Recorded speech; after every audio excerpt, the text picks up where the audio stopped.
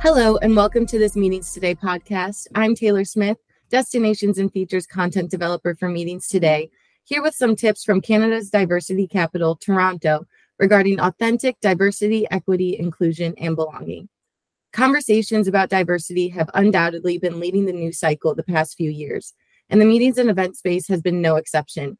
The industry as a whole is reevaluating its approach to inclusiveness from top to bottom, considering everything from speakers on public-facing panels to the vendors behind the scenes that make meetings happen.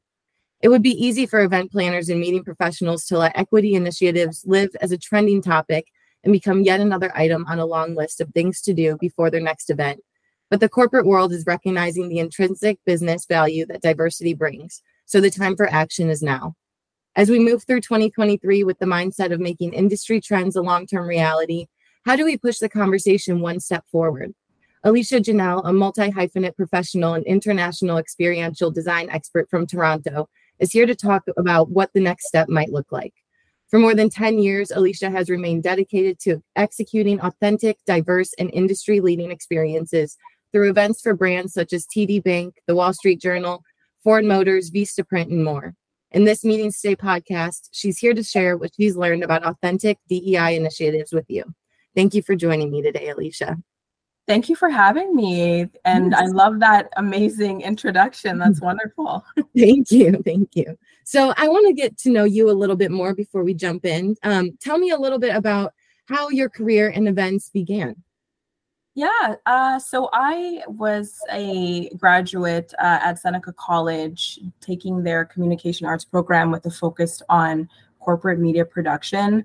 Really what that, means is I had an opportunity to work on or understand media productions, content writing, website development, event production, and all things like creative / professional.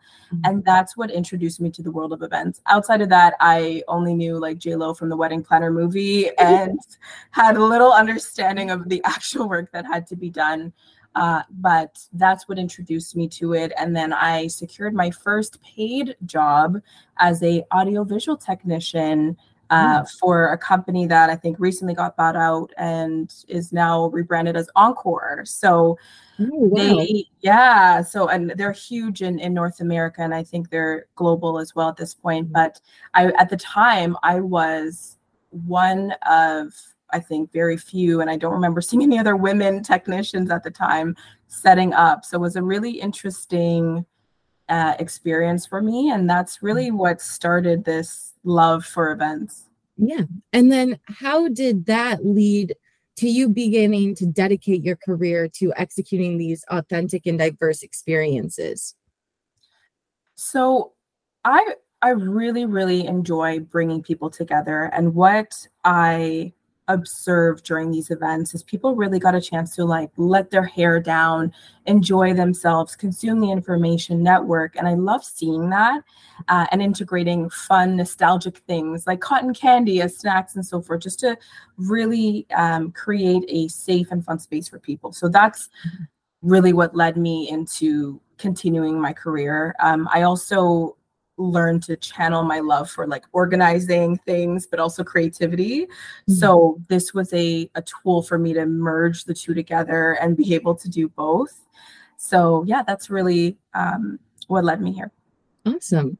Well, I'd like to talk to you today about the tactical steps that event planners can take to lead with diversity rather than leaving it as an afterthought or acknowledging the need for it, but failing to really take initiative in their event design. As Canada's diversity capital and one of the most diverse cities in the world, Toronto can offer event planners cues and perspectives into what authentic DEI initiatives look like. And I'm excited to discuss those topics with you today. So kind of to start, what do you feel is the current state of diversity, equity, inclusion, and belonging in the meetings and events industry? Would you say it's relatively positive? Are people open to learning more, or do you feel the energy's kind of been dropping off? I think it's a mix of things. I think there are areas that are progressing, and one of those areas is the gender diversity conversation. And then I do think that there are areas where the momentum has slowed and been steady for other underrepresented groups. So it's a mix in between, I would say. Mhm. And seeing that we're still working through post-COVID recovery, it would be hard to say there's been a noticeable shift in the way in-person events are being handled. What has been your experience with diversity initiatives for virtual events over the past 2 years? So one thing that I've observed with virtual events is that content is king. Mhm. You don't have the opportunity to incorporate the experiential side of things where it comes to food, music, the in-person like handshaking that happens. Mhm. And so what I observed with virtual events is there's a heavy focus on representing people, right? You see more diversity in the speakers and the panelists, in people who are involved in the marketing campaign aspect of it. I've also seen a heavy focus on closed captioning and making sure that we're looking at the event from an accessible lens as well, despite it just being virtual, because there's still some challenges there that people experience, like making sure the text is a reasonable size that's readable and so forth. So I have seen some really great progress from that perspective with virtual events. Mhm. And what about your experience with diversity initiatives for in-person events that you have been able to attend recently? So I would say some of the areas that have really grown is having a community or a committee that weighs in on the decision making for the event. So what I've observed in some of the organizations we've been working with is they'll handpick individuals from a variety of different backgrounds, educational, financial, race, ethnicity, etc., that will again weigh in and provide the different perspectives, so that again you're not just really trying to put yourself in someone's shoes. They are the individuals that can be the advocates for those areas. So that's really what I've observed that has shifted in the in-person events world. Mm-hmm. At IMEX 2022, Google launched a new project, which is called the New Project, NEU, that advocates for neuro-inclusivity at events. And they created a committee kind of and a board of people who are neurodiverse and have, all of these different kind of ways that they experience events. They're sensitive to different senses, and they need kind of that extra layer of consideration when planning events. And the New Project really was kind of the first experience I had where I noticed that people are not just trying to change things, but they're bringing in those who know and are, live that experience to be able to help them make these changes and decisions that are informed in a way that, if you don't experience it personally, you can't really understand it. Yeah, absolutely. I agree. And what in addition to that, what I've also observed is that our clients are willing to do reach out to a pool of invitees prior to deploying the invitation to everyone, to specifically ask them to weigh in on a survey, if you will, like prior to the event, to say, hey, this is our plan, like, please provide input.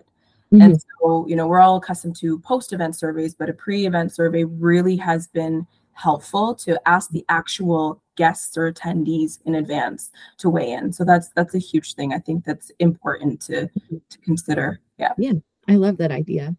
So also a large part of the conversation around DEI stems a bit from a generational shift in attendee expectations, especially as the industry's Generation Z population increases. Gen Z is more racially and ethnically diverse than previous generations, according to the Pew Research Center. And we take pride in that, which is why when members of Gen Z search for jobs, they look for companies that actively make an effort to improve DEI initiatives all around. The industry may already recognize this about Gen Z, but what steps should they be taking now to account for these new expectations? Yeah, so I really, really appreciate Gen Z, because what they've done is helped us to look at the work that we do in more of a harmony, and that has shifted the way we think. And I think there's a few things that definitely can be done to continue to grow in that area. One I would say is developing a DE&I strategy, right? So incorporating the key stakeholders that are diverse that can weigh in confidently on the areas that we need to have further conversations about. I would say then it would be establishing clear goals and metrics. It's often difficult to do that because it's based on the experience, right? And so I think it's at the onset, really understanding how do we measure if we're doing well or not? Like, how do we truly know? Are we asking people on the ground? Are we doing a survey? Are we, having an ambassador speak to guests during the lunch break? Really defining what that is so that you can take that back post the event experience and then make some adjustments. I would also say to identify potential barriers. So put yourself in the shoes of the different experiences from an attendee standpoint, and start literally from the email invitation. How's that going to be? Or, that on-site experience when they're arriving. If I'm arriving in a wheelchair, am I going to have to go through a back alley entrance because there's no ramp, or the venue's not accessible, and that's not a good feeling. So it's really identifying what those barriers are. And then a couple other things I would suggest to consider is providing training and resources. We are in the age of the internet, so there is no reason why we cannot stay informed and continue to have these conversations. And then lastly, I would just say be transparent and accountable. These are such sensitive conversations, and we're in a world where everything is much more sensitive, and you want to be super cautious and respectful and mindful. But I think if you create a safe space, people can have the tough conversations they need to be had. And then that will allow for honest, real feedback and changes. Do you see those conversations happening in our industry now? Or do you think that there still exists maybe this fear of saying the wrong thing or offending someone and asking maybe the wrong question, or one that you may be feeling kind of uncomfortable asking? How do you get past that nervousness and fear of doing the wrong thing when all you're really trying to do is learn and do better? Yeah, that's a really, really great question. And I would say it is continuing to exercise having these conversations. When you think about working out of the gym, you only get stronger because you continue to go. And so it's continuing to have these conversations and asking the tough questions, like honestly. One thing that I always hear come out is, a non-person of color is afraid to refer to a Black person as Black, and I've always been asked these questions like, can I say that? Or, do you capitalize the word when you type it, or do you lowercase it? And so again, if you're coming from a genuine place and continuing to have these conversations, I wholeheartedly believe it will get better. There's a difference, I think, when you're speaking to someone, you could tell when they're asking the question to genuinely learn something. And I think that's what makes it, too, having that sincerity behind your question and your reasoning for going about it makes those conversations a lot easier to have, I think. Absolutely. Companies are now also hyper aware of their brand reputation when it comes to diversity too, but it's a bit of a nuanced line between sincere efforts and tokenism. How can planners help navigate this area on behalf of their company or third-party clients? So planners have a valuable, unique opportunity to really help their clients navigate this. I think there's a couple of things that they can do. One is really understanding the difference between genuine efforts and tokenism, as you mentioned, Taylor, right? You can sense when a person is being genuine and really identifying the difference between the two, and then providing tools that can, help them kind of gut check, hey, let's, look at this checklist of things that we should consider so that we could eventually not need the checklist and build it as an innate resource or learning that we have that we could apply regularly. I would say another thing is educating the clients on best practices. I mean, we are the experts. We are attending conferences. We are constantly having conversations with the people who do the work, the people that are presenting and being a part of it on both ends. And so continuing to to educate them and also to bring it to their awareness. And an example of that is a client of ours that we're working with. They have one of the topics they're presenting on is DE&I, and the presenters, none of them are, diverse, right? They all look the same. And so, the onus then is on the planner to say, hey, I want to make sure you're thinking of this. This is what I've observed. And also having that courage to bring it up, because again, that's what they're paying us for, to be the experts and to give them advice. I would also say encourage authentic engagement. So again, understanding, is it coming from a good place, and knowing how to address the issues, measuring progress. So making sure that we are gut checking throughout the process. Often what happens is we are so inundated with the work that we just want to get stuff done. And then you put aside the stuff that takes a bit more time. And so what that says is that we need to make it more innate by continuing to exercise and practice it. And lastly, I would just say continuously improve, right? There's always going to be a lot of work to do. And by having conversations like the ones you and I have, we'll continue to make it better. Yeah. Diversity, equity, inclusion, and belonging is not something that you could just check off the to-do list. Right. As you said, it's an ongoing effort that we have to make. And, I think it's funny to hear it called a trend, right? We don't want it to remain something that is trending now, but every trends die down. They disappear. Diversity, equity, inclusion, and belonging is a priority. And there's a need to, like you said, continue working and educating people. But I think there's also a need to realize that work in education is ongoing and never ending. Yes, absolutely. And what I've also observed is right now our industry and the hospitality industry in general are struggling with staff not having enough, right? And so people are overworked, they're tired, they're exhausted. And so again, things that are very important that require that extra love and support and understanding are often put to the wayside. So that is something that I think we need to continue working through and navigating. And Toronto is very good at doing that. They are globally known for its diversity of culture. Can you speak to some examples of how the city embraces a wide range of perspectives and viewpoints?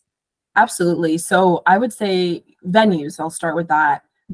About 10 years ago, I would go to a venue and say, hey, from a cultural perspective, we'd like to have some food that is Caribbean or Chinese, and they would not have that option available, and they would offer American or Italian, right? And so fast forward to today, one of the great things about Toronto is we've got such a melting pot of incredible cultures, and now venues have really, really adopted that. And, just the other day, I'm actually planning an upcoming social event, and the client had asked to incorporate Trinidadian culture and the Chinese culture. So, I was able to, tap into the venues, the King Edward actually, and they're able to provide some dim sum for us, which is great. And they're willing for us to provide doubles, which is a traditional Trinidadian dish at, really with no issues, right? Whereas before years ago it was. So I'm seeing that a lot with venues, with talent. So I've attended quite a few conferences lately, Collision, Elevate, to name a few, and the speakers have really grown and changed. I just a few months ago when I went to Elevate, I saw an old colleague of mine actually at TD Bank who is a person of color, a woman. She's got curly hair and she's just truly herself, speaking and presenting at this amazing tech conference. So it has grown so much in that area. And then I would say lastly, something that comes to mind for me is vendors. So there's a company called Idea Hunter who really focus on managing entertainment and activation experiences. And they offer a wide range of cultural entertainment. So I always tap on to their shoulder to say, hey, I have an event coming up. I'm looking for something that really ties into X culture. And they have that offering. So that has really, really changed and grown over the years. And it's one of the main reasons why I love our city so much. And when you look at those examples, how can they be applied to thinking strategically for meeting planners? So I would say what it helps, or what event planners should consider, is location selection. We know Toronto is a city that is multicultural. It's got a wide range of offerings. Let's tap into that and leverage that for the experience. There's inclusive policies that exist. And so because that's innate in our city, it's so much easier to ask a venue, hey, can you share us your accessibility plan? Because most of the time now they have one, which is great. Representation in marketing materials. So consider in the pre-event comms, post-event comms, any of the teaser videos or highlight reels that are created, really consider diversity and showcasing a wide range of people. And then I would say, lastly, what they could think about is partnerships with local organizations. We have so many amazing, talented artists in the city, or organizations that are focused on bringing awareness to underrepresented groups. A client of ours actually recently had asked us to reach out to a couple of the art groups to integrate their artwork into the gallery event that we're having. So there's so many things that I think planners can do, and I would say those are a great starting place. And kind of to dig into that a bit more, what are some unique offerings and opportunities in Toronto that can help create that feeling of inclusiveness for an event, or different kinds of, I guess, like you said, local partnerships, things that really stick out to you when you are planning something for a client? You say, I think this would really hit the spot when it comes to incorporating DEI into your event this time. So food is probably one of the best ways to bring people together, right? We all need to eat and we all love it. So the multicultural cuisine that exists within Toronto is so, vast, that is a great way to integrate inclusiveness into the event, to teach somebody about another person's culture that they may not be exposed to, because that's, not what's in their, peer view.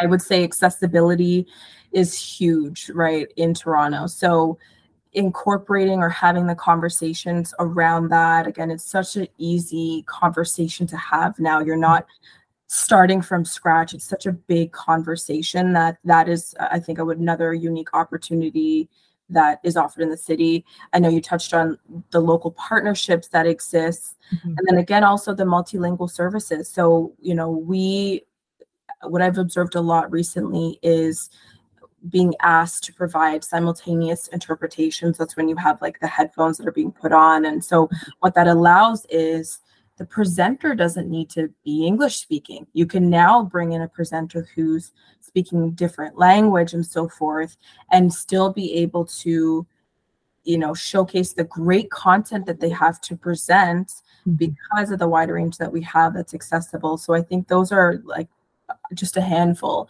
of the opportunities for inclusiveness. And I really like that multilingual service kind of angle, that not necessarily angle, but initiative, in that when you're watching it virtually or something and there's a translation and the voice doesn't necessarily match up, or you're watching it later on and trying to understand everything, it's missing that connection. You're not really getting that personal feeling that, wow, I'm really learning and this person is genuinely teaching me things that matter. And so that sounds like something that would be really interesting to experience. Yeah. Is there a recent event that comes to mind that you feel delivered on diversity really authentically? And what did that look like and feel like for you? So Elevate, I lightly touched on this earlier, is an incredible annual tech conference that's really like a festival, if you will. And I was so surprised while attending this conference at how diverse everyone was, from the speakers to the attendees. I was seeing everyone with, coming as their selves, with the different hairstyles, the different outfits, just truly coming as they are. And it ignited my love for Toronto and what I want to see more of They had so much representation, the partnerships with the local organizations, local artists. I was seeing, I think TD Bank had a booth where they were showcasing local underrepresented talent. So they were able to have some shine while they're at the event. The speakers were, again, such a wide range of younger, older, in between, different races. There was a inclusive design. So you could see that, again, if somebody who needs support from a transportation perspective was thought through, they weren't going through, again, the back door. They were feeling just as empowered as the rest of the attendees were when they were checking in and didn't have to go through a side way. So I would say that was one event that really, really stood out for me from end to end. That was impressive. Yeah. Well, that was a very informative and educational conversation that we had. So a little bit of a recap. What are 3 things that the industry can start doing right now to shift the conversation toward action? Ooh, okay. Let me see. So I would say set measurable goals and objectives around DE&I. Hold yourselves accountable to those objectives. Don't just create them and then they don't exist anymore, right? You need to exercise that practice by thinking about it, measuring yourselves, and considering it in every aspect of the work that we do. Mm-hmm. Idea to initiative. Yes, Mm-hmm. Love that. Mm-hmm. The second tip that I would kind of conclude would be educating themselves and the team. So we're in the information age. Leverage the resources, have these conversations, continue to remain educated, read books, read articles, and just deepen your understanding of the issues, the unconscious biases that exist. Mm-hmm. And that will help you put yourself into the shoes of other people and just really reframe your mind on how you think and how you plan. Mm-hmm. And then lastly, but not least, certainly not least, I would say amplify underrepresented voices. There is so much incredible talent across our city from different backgrounds, perspectives, age ranges, and so forth. Leverage what we have. Mm-hmm. And, if it's difficult to find them, which is, a big part of why they're underrepresented, reach out to resources like the Idea Hunter, like a local planner who, may be able to provide some guidance or suggestions, or even just ask the questions, ask your partners so that they can do a little bit more digging and research and be able to share and amplify those voices. Mm-hmm. I think those are 3 great tips. And I think that our listeners are going to really appreciate all of the information that you shared with them today. Awesome. Thank you for having me. This was great. Of course. Yep. Thank you, Alicia. That was Alicia Jenelle, a multi-hyphenate professional and international experiential design expert from Toronto. Thank you for joining us for this Meetings Today podcast. I'm Taylor Smith, Destinations and Features content developer for Meetings Today. If you are interested in listening to any more of our podcasts discussing trending meetings and events industry topics, check out our website at meetingstoday.com. And thanks for listening.